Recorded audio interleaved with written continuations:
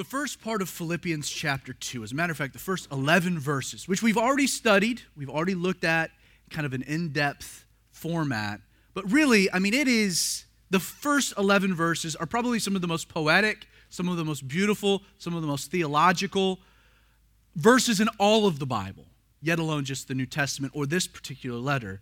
So we will be starting in verse 12, but I thought because we haven't been together in 2 weeks, that we would get a running head start by reading the first 11 verses of Philippians 2, and then we'll dive into our text.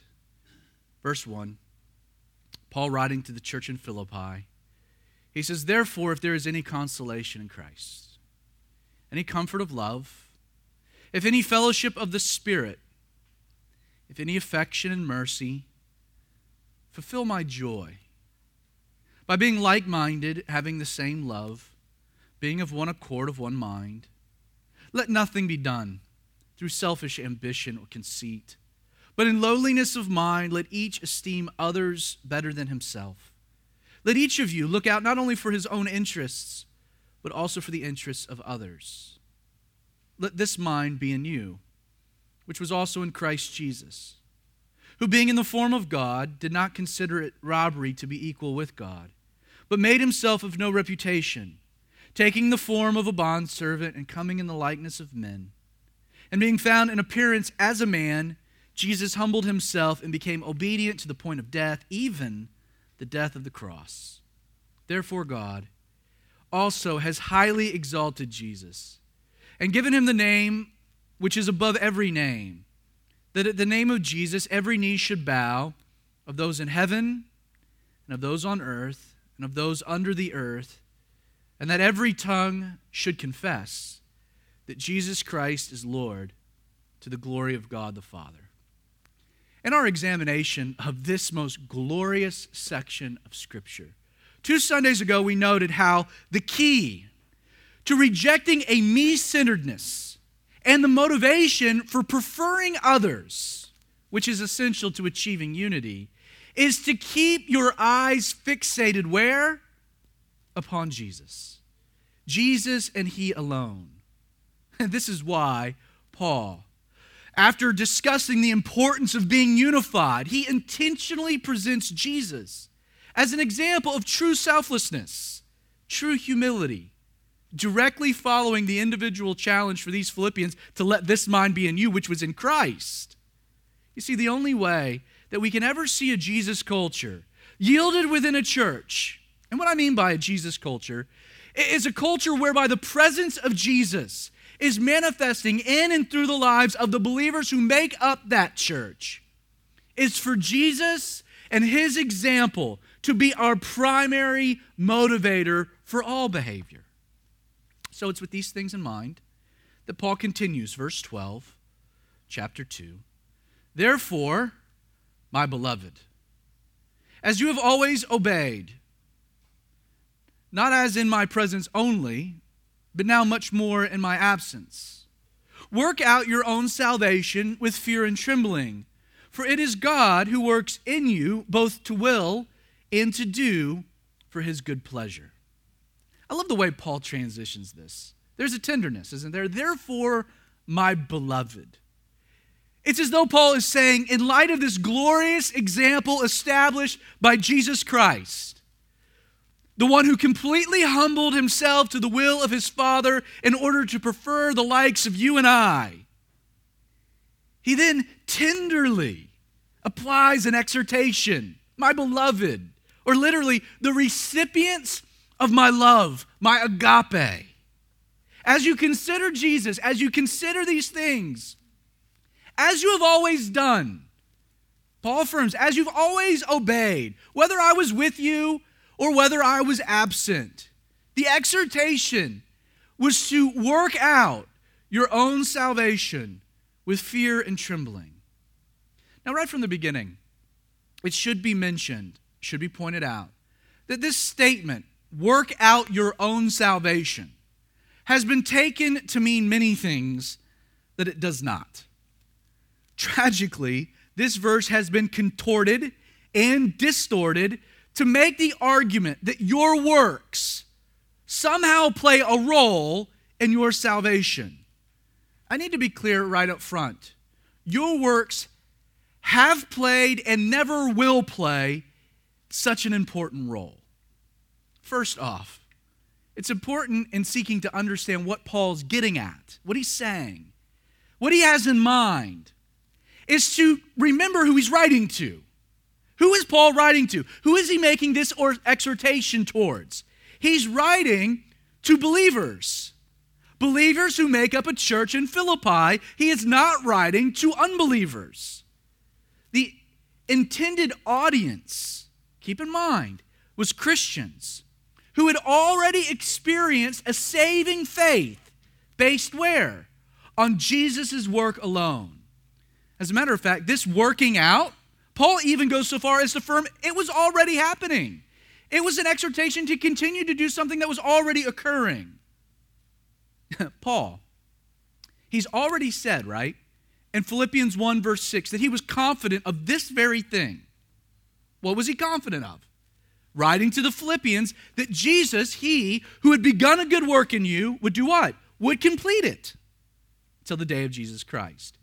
Right from the jump, please dispel the idea that eternal security is somehow in jeopardy by what Paul was articulating.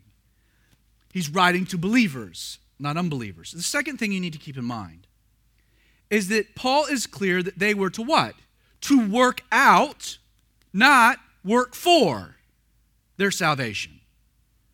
There's a distinction, and it's not semantics. The exhortation wasn't to do something to gain salvation. Salvation, by its very definition, must be given and received. It can never be earned or attained. It wasn't work for something. It was allow something to work out. It's a difference.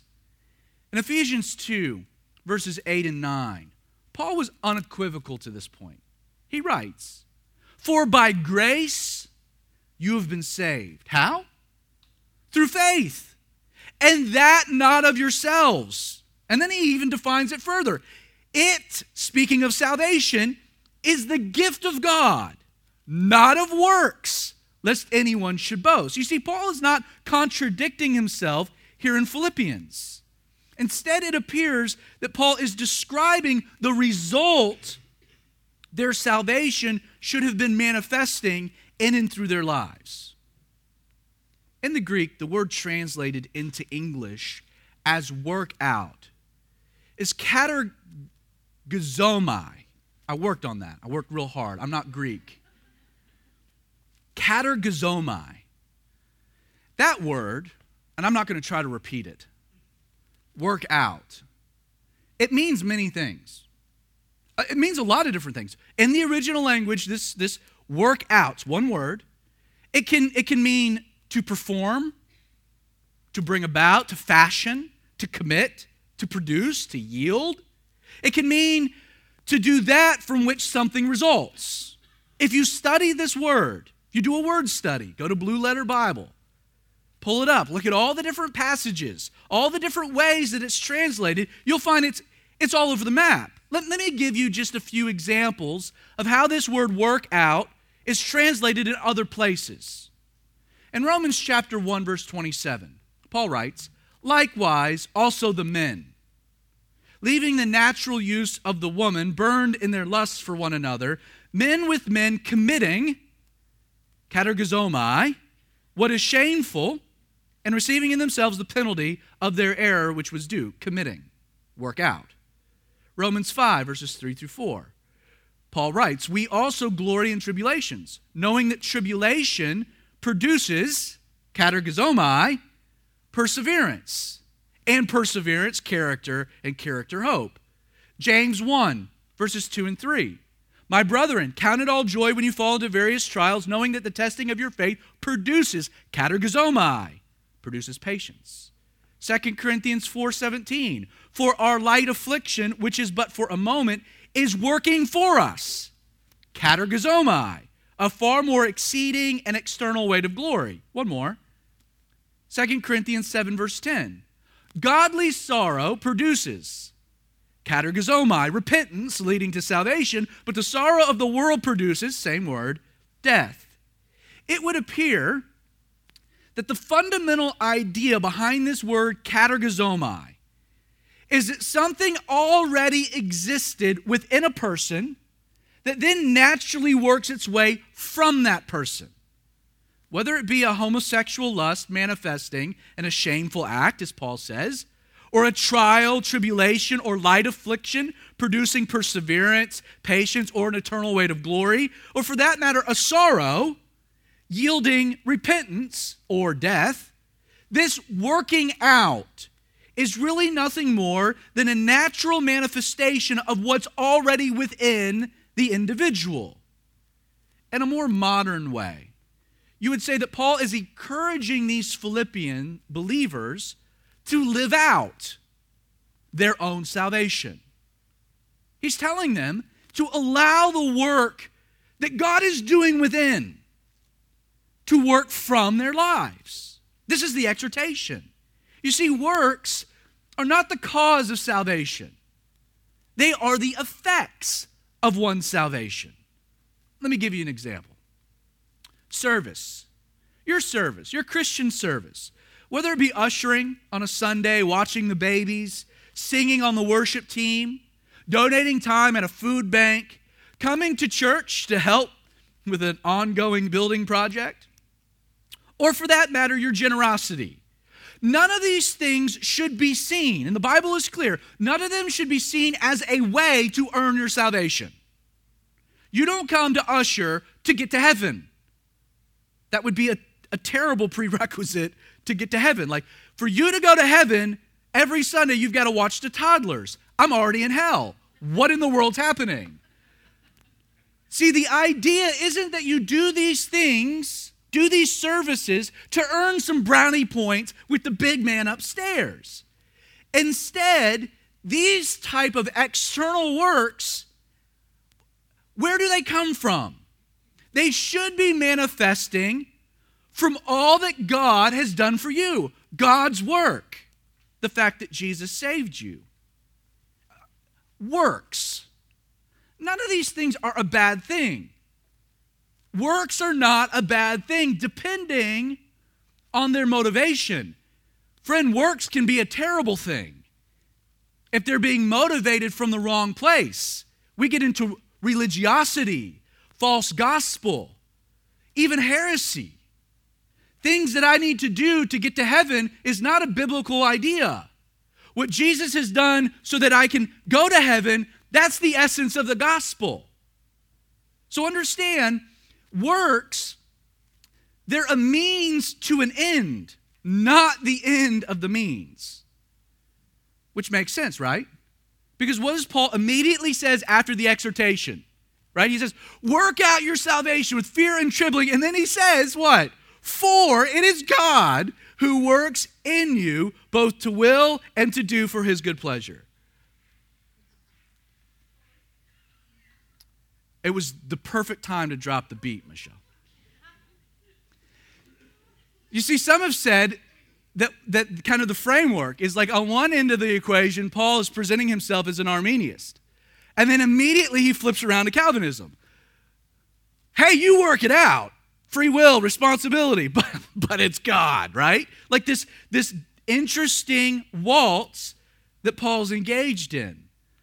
One of the problems when we talk about salvation as a work of God is that we don't fully understand what all is involved in the process of salvation. The truth is that the Bible presents salvation as being a threefold thing. Like there's three components to salvation. The Bible presents salvation as being a past tense event. We have been saved. But the Bible also presents salvation as a yet still future event. We will be saved. And then it presents it in a third manner as a continuing process, that we are being saved. Let me give you three examples of these things. Past tense, a past work. Titus 3, verses 4 through 7. But when the kindness and the love of God our Savior towards man appeared, not by works of righteousness, which we have done, but according to his mercy, Jesus saved us, past tense, through the washing of regeneration and the renewing of the Holy Spirit, whom he poured out on us abundantly through Jesus Christ our Savior, having been justified by his grace, we should become heirs according to the hope of eternal life. This is one of many examples of this past tense work of salvation. But there's also a future tense work of salvation. Here's an example. Romans 5, 8 through 10. Paul writes, "But God demonstrates his own love towards us, and that while we were still sinners, Christ died for us. Much more then, having now been justified by his blood," check it, "we shall be saved from wrath through him. For if, when we were enemies, we were reconciled to God through the death of his Son, much more, having been reconciled, we shall be saved by his life." A future event. Past tense, future event. But let me give you an example of this continuing process. 1 Corinthians 1, verse 18. "For the message of the cross is foolishness to those who are perishing, but to us who are being saved, it is the power of God."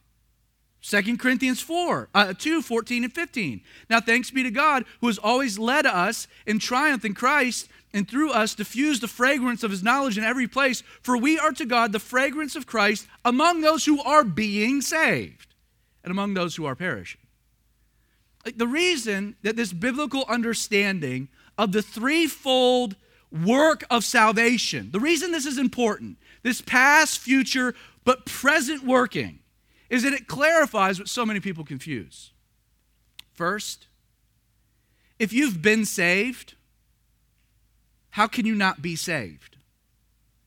Unless, for some crazy reason, you decide to reject the original work of Jesus, which others would then argue is simply evidence you were never saved to begin with.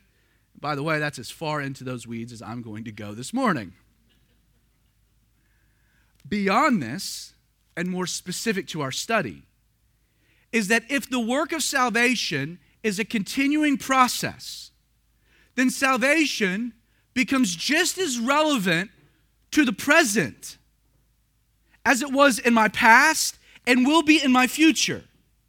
And that is something you can't miss.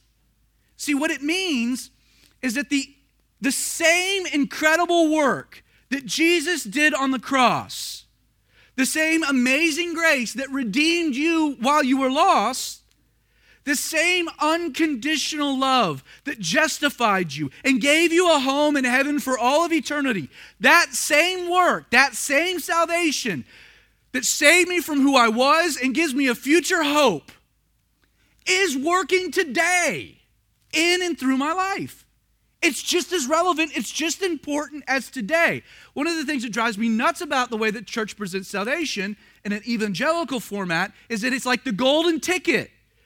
Hey, there's this great Willy Wonka factory in heaven, and you want the golden ticket so you can be like, I got the golden ticket, I'm going to heaven. And that's great. We all want a golden ticket. Maybe not to Willy Wonka's chocolate factory, but to heaven for sure. And yet, what that misses is the fact that salvation, what Jesus has done, is just as important to the life I have right now, today. It's not about where I'm going, it's about right now and the here and now. It's about who I am, salvation. And notice, according to Paul, what work is God presently doing? Like, what is God actively doing in the here and now?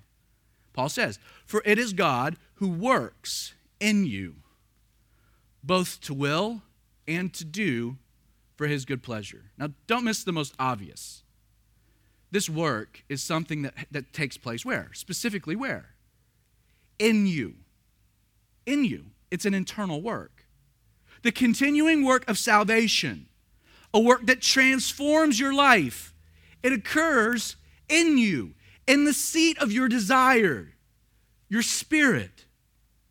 Upon regeneration, upon giving your life to Jesus, upon receiving the indwelling of the Holy Spirit, God immediately imparts in you a new nature, different from your old one. Specifically, he imparts the internal nature of Jesus Christ. Galatians 5, verses 19 through 25, Paul writes, "Now the works of your flesh," well, what are they? They're evident. He says they're adultery, fornication, uncleanness, lewdness, idolatry, sorcery, hatred, contentions, jealousies, outbursts of wrath, selfish ambition, dissension, heresies, envy, murders, drunkenness, revelries, and the like, of which I told you beforehand, just as I told you in times past, that those who practice such things will not inherit the kingdom of God. But the fruit of the Spirit, or literally what the Spirit inside of you should be producing, yielding, manifesting, well, he writes, is love, joy, peace, long-suffering, kindness, goodness, faithfulness, gentleness, self-control. Against such things there is no law. Those who are Christ's, Paul says, have crucified the flesh and its passions and its desires. If we live in the Spirit, let us also walk in the Spirit. Now, as you learn to cede more and more control, not to the flesh, but to the Spirit, God's Spirit inside of you, as you yield and cede more control to the Holy Spirit as opposed to your flesh. That's what Paul means when he encourages us to walk in the Spirit. If you walk in the Spirit, what results? You won't fulfill the lust of the flesh. Paul continues that whole thought. Understand, the results will be radical. If you're ceding control to His Spirit and you're rejecting your flesh, over time, God begins to transform. He begins to work something. He transforms, according to Paul, both your will and your actions, what you do. That's what he says. You see, as your desire changes, what naturally changes? What you do. Desires motivate behavior. If the desire changes, the behavior changes. I can't change desires by changing behaviors. That's law. But if I change the heart and I allow that to work out, that's what the gospel is all about, an internal transformation. See, in the end, what Paul is saying is that since God is working in you, working on your will, working on what you do, your job is to make a decision to let that work flow out. Work out your own salvation in fear and trembling, for it's God who's working. So get out of the way, is what Paul's saying. This is why the very implications of this phrase, work out your own salvation, indicate the manifestation of God's work in you. Well, it should be seen by those around you. The evidence of salvation should yield a progressing and constant change in how you live and what you do. And before we continue, don't miss the very personal nature of this exhortation. Like, Paul is clear that what should happen. He's saying, you work out your own salvation. I don't think that's an accident. Like, knowing the legalistic tendencies that arise amongst Christians, Paul is specific for a reason. Everyone has the responsibility to determine how God's work should manifest from their life. It's not your job to work out someone else's salvation. You work out your own. It's very personal. You and Jesus. It's not your job to dictate how that work should manifest from someone else. Now, I say all that with maybe kind of an exception, because Paul now continues in the next few verses by giving us an example of what working out your own salvation should actually look like, before then closing out the chapter by presenting two practical examples we can examine. Verse 14. Paul says, do all things without complaining and disputing. You know, there are things you like to underline in the Bible. That's one you kind of want to maybe mark out. Do all things without complaining and disputing, that you may become blameless and harmless, children of God without fault, in the midst of a crooked and perverse generation, among whom you shine as lights in the world, holding fast the word of life, so that I may rejoice in the day of Christ, that I have not run in vain or labored in vain. Paul gets very practical on how God's work in us should manifest from us.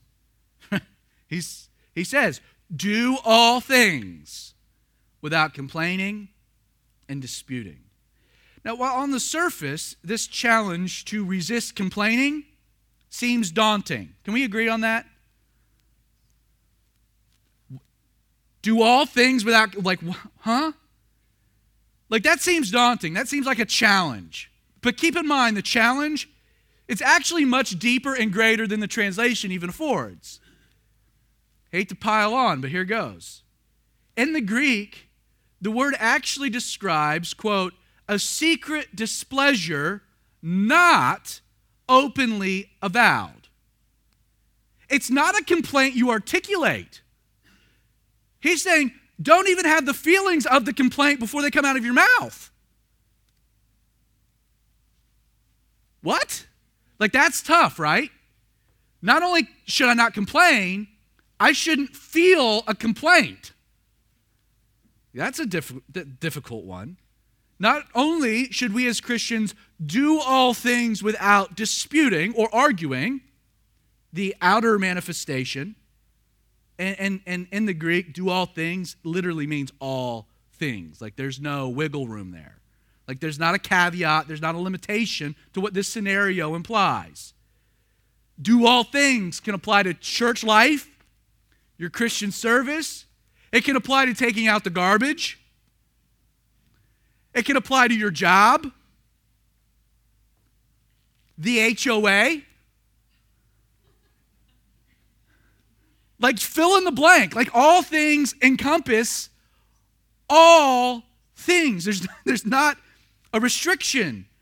But then Paul also says, don't just guard acting, disputing, arguing. But he says, guard your heart. Paul's challenge here, it focuses just as much on your attitude as it does your actions. And here's why this is so fascinating. Think about it. If you can resist such an attitude and behavior in all that you do, the reputation that will result from your life will effectively represent Jesus Christ in the midst of a crooked and a perverse generation. And why? Because no one does that. Seriously, the radical nature of a person who adopts such an approach to life, such a radical approach to life, that person ends up being so otherworldly that one has to conclude he or she is just not of this world. To do all things with the attitude and the act, to not complain and not dispute and not argue, to not only just I'm not biting my tongue, I'm dying to the very desires within me. That is so otherworldly that people look at you and say, that person is weird. So weird, something is really either wrong or different with them. And that's the point. That's what Paul's getting at. Now, before you find this is an impossible mandate, there's no way I can do this. Don't forget that Paul says that you may what? Do? No. That you may become. That you may become. Not only does the ability to do all things without complaining and disputing only occur as a natural manifestation of God's work in your life, but this reference, once again, points back to the results as being the natural manifestation of God's work in you and not yours. How do I deal with the attitude, Zach? How do I deal with the disputing and the complaining? Spend more time with Jesus. Let him rub off in a greater way. Let that work continue to change your will. Find one example of Jesus complaining in the New Testament. You can't find it. I didn't catch this until one of the final readings through my study. But this transition by Paul to this very thought, it's brilliant. It is absolutely brilliant. Though in some regards, we do have the ability to curtail our actions, right? We do have a responsibility when it comes to our behaviors. Isn't it true that it's only a work of God that can yield an internal effect that transforms one's attitude? Like if you're reading through this and you're kind of like, do all things without complaining and disputing, you're like, okay, I can do that. I'll keep my mouth shut. But that's not what Paul's saying. He's saying, I don't want you to just not do something. I want you to not feel a certain way. I can't change that. I can't affect that. How do I deal with that? And the answer is you don't. It's God working in you, both to change your will and what results from your will. It comes back to God. Follow Paul's logic. The natural results of the progressing work of salvation is to yield a person who now has a reputation of being what? Of being blameless. This is a person free from guilt. A person who's harmless. That doesn't mean you're weak. It means that you're unmixed or that you're pure. And known to be a child of God without fault or one that is unblameable. And it's such a person who does all things without complaining and disputing, who has this reputation of being blameless, harmless, and a child of God without fault, will then naturally what? Shine as a light in the world. Or literally be seen as an illuminator, a person who holds fast the word of life. That's what Paul's saying. God's work in me manifests in a witness through me. We talk about witnessing, and first thing in our minds, we think of Jehovah's Witnesses. You know, those people that walk our neighborhoods and knock on the door, and we have to have those awkward moments where we pull the blinds shut and hide. We think of witnessing in a radical sense of someone in their lunchroom that stands up on the table and says, "Thus saith the Lord." Like witnessing. We think of witnessing as an action, as something we do, when the Scripture says that it's the natural byproduct of who we are. That we're a witness of what? Of the resurrected, living Jesus Christ. I'm telling you about Jesus. I'm telling you he's alive. I'm telling you he can change your life. Why? Because he's done it in me. And where should that conversation come from? When that person's like, you're weird. You're not natural. And you can be like, yeah, I know. I used to be natural, and my life was a mess. And then I had a supernatural encounter with Jesus. And he changed me forever. A light doesn't have to work to be a light, to be an illuminator. I just shine. One of the other things that amazes me about this approach, about Paul's approach in this passage, is that while he does affirm that they were living in the midst of a crooked and perverse generation, did you notice Paul's focus isn't to rail against or even to highlight the various crookedness and perversions within that world? He says, yeah, we're in a crooked and perverse generation, but his focus is to exhort believers to be examples of Jesus in that world, examples of a better way. We'll get to that at the end of the study, but one of the other things that just blows my mind is how so sincere and personal that Paul wanted these things, this godly reputation to be found in these Philippians. Like Paul he's not issuing a suggestion. And it's not like it's presented as a flippant desire. The truth is that Paul in our passage is willing to place the success and effectiveness of his entire ministry on God's work manifesting in these Philippians in such a way. He writes, "May I rejoice in the day of Christ through your reputation, so that I know I have not run or labored in vain." And then he continues, verse 17, "Yes, and if I am being poured out as a drink offering on the sacrifice and service of your faith, I am glad and rejoice with you all. For the same reason, you also be glad and rejoice with me." This phrase, it's very priestly. If I am being poured out as a drink offering on the sacrifice, the service of your faith, I am glad. Like what Paul is getting at, what he's saying, is that if his death ends up being necessary for such a work of God to be accomplished in and through these Philippians, Paul's like, I will be glad. I will rejoice. I will not only be willing to die, but I will be happy if through my death, this is what's accomplished. A point he then adds, the Philippians should also rejoice in as well. But I trust, verse 19, in the Lord Jesus, to send Timothy to you shortly, that I also may be encouraged when I know your state. For I have no one like-minded who will sincerely care for your state. For all seek their own, not the things which are of Christ Jesus. But you know his proven character, that as a son with his father he served with me in the gospel. Therefore, I hope to send Timothy at once, as soon as I see how it goes with me. Paul's in Rome. But I trust in the Lord that I myself shall also come shortly.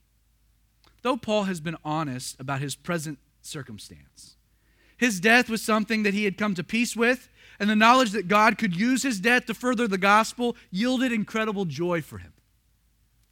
But on 2 occasions in this passage, Paul says what? He says, but, yeah, I might die, and I've got peace with that and joy if God uses it, but I trust in the Lord. Twice in this passage, he just reaffirms, I trust in the Lord.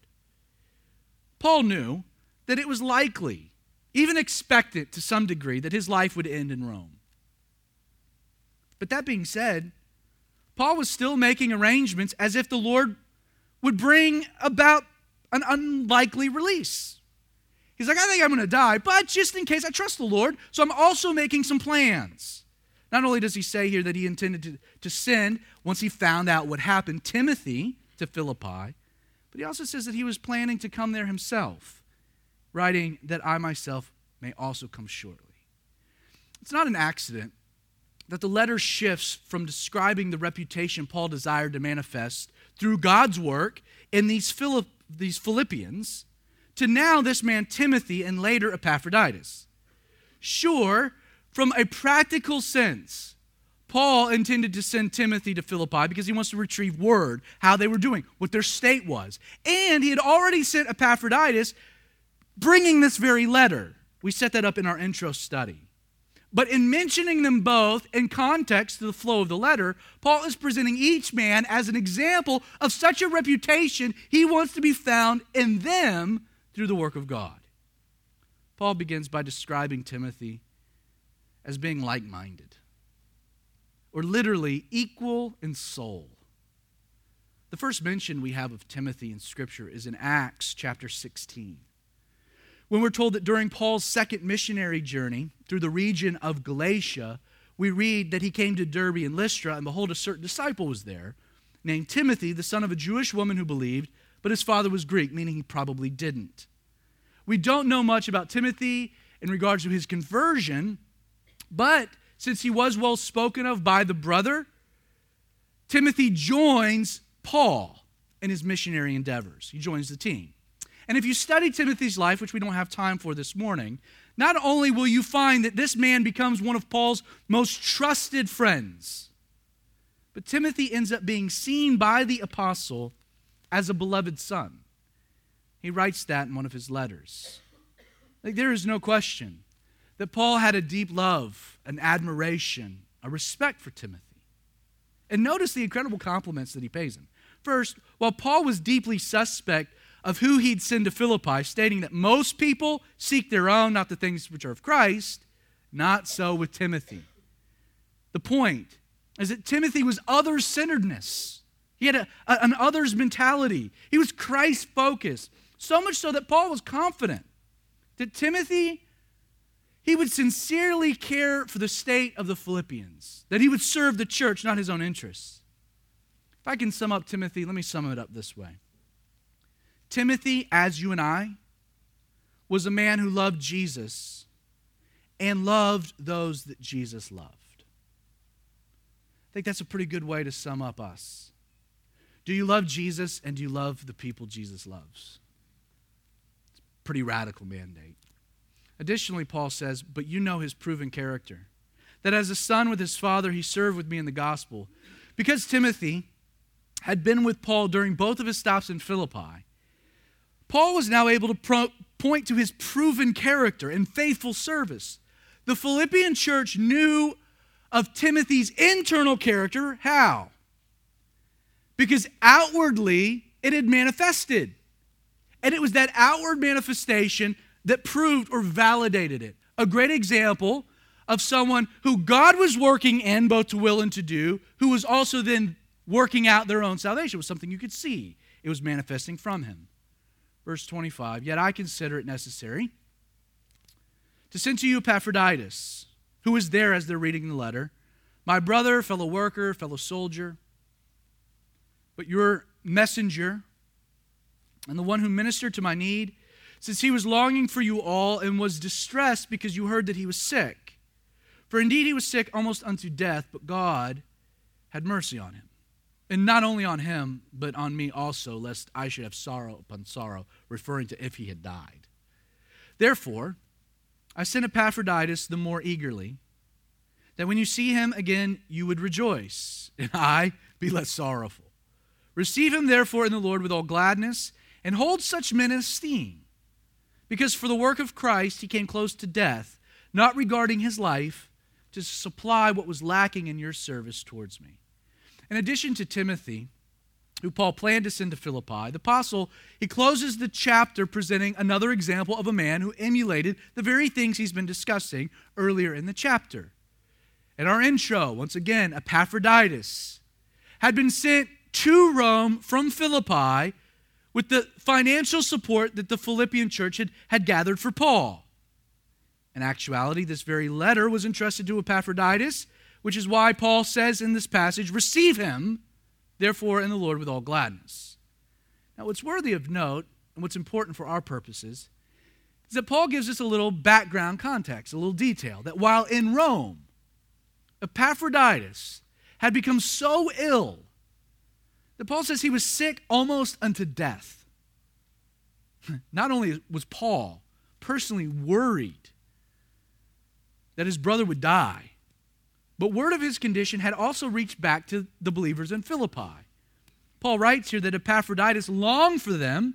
Why? He was distressed that they knew he had been sick. It's 1,000 miles with no Facebook. It's hard for word to travel, for word to spread. Epaphroditus has been sick, but now he's heard that the Philippians know he was sick, almost to the point of death, and he's worried that they might be thinking he's died. He's got family. We don't know all the details. Paul, it would appear from the text, would have preferred if Epaphroditus had stayed with him, and yet it had been more important to send him home to alleviate any worries that they might have had as to his condition. And so Paul writes this letter, sends it with him. Epaphroditus travels 1,000 miles back to Philippi. Now, aside from the interesting backstory, notice the glowing and ringing endorsement that Paul gives Epaphroditus. He begins by calling him a brother, a fellow worker, a fellow soldier. There's an equality that Paul sees with Epaphroditus, between himself and Epaphroditus. And then Paul affirms that he not only fulfilled his mission by being the Philippian messenger, but had practically ministered to Paul's needs while in Rome. This man was other-centered. He was taking care of Paul. This word ministered actually also does imply kind of a priestly role, taking care of the practical needs that Paul had. It's what Paul then means when he says that Epaphroditus supplied what was lacking in the Philippian service towards him. As a matter of fact, Paul even tells them to esteem, to hold such a man in esteem, going so far as to say that in his service for the work of Christ, Epaphroditus had come close to death, not regarding his own life. Another detail that's important, apparently he had gotten sick because of his service. Now, whether that had just been the journey itself or the fact that he was just working himself ragged and hadn't taken care of himself while he had been there, either way, Paul had a high regard for this man. One scholar, one of the guys that I read, he makes this observation about this statement that Epaphroditus did not regard, not regarding his life, that it was actually a common phrase in Greek language, especially in literature. That it was a phrase most commonly attributed or associated with gamblers. Like what Paul is saying is that for the sake of Christ, this man, Epaphroditus, he had been willing to risk it all. That this man had bet the house, willing to lose everything for the sake of Christ Jesus. Are you willing to bet it all? If Christ calls you, are you willing to put it all out? To say it's in your hands? I don't know what may come. I don't know what would fall. I don't know if I'm going to get sixes. But I'm going to trust you. Epaphroditus. Now, before we wrap things up, don't overlook another subtle but inescapable detail. Epaphroditus is presented to us, right, as a godly man, brother, fellow worker, fellow soldier, man faithfully serving Jesus, right? Not a single bad thing is said of Epaphroditus. This man loved Jesus and loved Paul and loved others and loved this church in Philippi so much, he worked himself to the point that he almost died, became so sick. And yet, we have this statement, right? That God had mercy on him, which indicates that Epaphroditus' healing was not of the miraculous variety. Now, the reason that I bring this up is to dispel a common heresy that sickness exists because of lack of one's faith. You can't say that of Epaphroditus. Epaphroditus was healed how? Now, on a side note, all healing is a miracle. Like sin is trying to destroy us and kill us. Death, it's on the doorstep. At any point, the fact that we can be healed it's kind of an unbelievable concept. We do have a great physician. But the language is not that this was a work of healing, that Paul had prayed and that there was healing. Paul had an ailment himself. He prayed 3 times for, and he lived with forever. It wasn't a lack of faith. You see, Epaphroditus survived how? Paul says, because of God's mercy. His mercy. It wasn't his faith or his deservingness. It was God's mercy. Now, in closing, there is no doubt that like these Philippians, you and I, hate to break it to you, but we also live in what could be described as a crooked and perverse generation. Sadly, our cultural norms have redefined what is false into truth. Our world has taken the lie and made it into a new gospel. Aside from rejecting what is godly, we live in a world challenging what is even simply natural. What has always been seen as perverted has been normalized by the majority. What has always been fringe has become today mainstream. Today, and I speak more specifically of America, the fear of society is not the creeping influences of an amoral secularism, but instead, the great fear of our society is the traditional influences of a Christian ethic. The truth is that the most dangerous beliefs in our world today, the most dangerous beliefs that you can have in our society, is a biblical understanding of marriage, as well as the simple belief that biology is the chief determining factor of one's gender identity. Those are the 2 most dangerous beliefs you can have in American society today. The truth, we have gone from one nation under God to one nation offended by God. And it's in facing such a generation that what our crooked world needs most is a unified church that possesses the type of godly reputation Paul describes here. You know, our focus should not be on condemning the world or calling out its perversions. Picketing clinics, holding up signs about marriage, this, that, and the other. It shouldn't be on calling out the perversion. We can say it's crooked and perverse.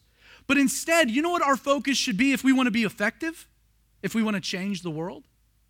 Our focus should be on allowing God to work out our salvation so that we can better emulate Jesus. Your world, and work it from a very small angle up. Your world, let's say your marriage. You know what your marriage needs most? A lot more of Jesus and less of you. Amen? It's the truth. And what does your family need from you? Work out your own salvation. Personal. What does your family need a lot more of from you? You or Jesus? It really needs more Jesus. Your kids need more of Jesus coming through you. And if you go out another step, what does your neighborhood need more than anything? Your neighbors. What do your neighbors need? More of you